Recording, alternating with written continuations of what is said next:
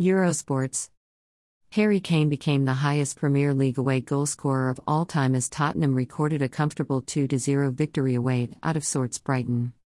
The visitors broke the deadlock shortly before halftime when Dejan Kulusevski's effort from just outside the penalty area deflected off Christian Romero and wrong-footed Brighton goalkeeper Robert Sanchez. It was nothing more than their first half efforts merited, with Kane himself guilty of missing an open net from an acute angle after just 6 minutes. After some tenacious work to close down Sanchez's heavy touch outside the box, the England captain's weak-footed effort rolled across the face of the 6-yard box. Kulusevski had a chance to double Spurs' advantage before halftime after poor work at the back from Shane Duffy, but the Swedish forward couldn't beat Sanchez one-on-one. Brighton looked to rally shortly after the break, but moments after they had a penalty appeal for handball waved away, Spurs hit them with an incisive counterattack that was finished off coolly by Kane.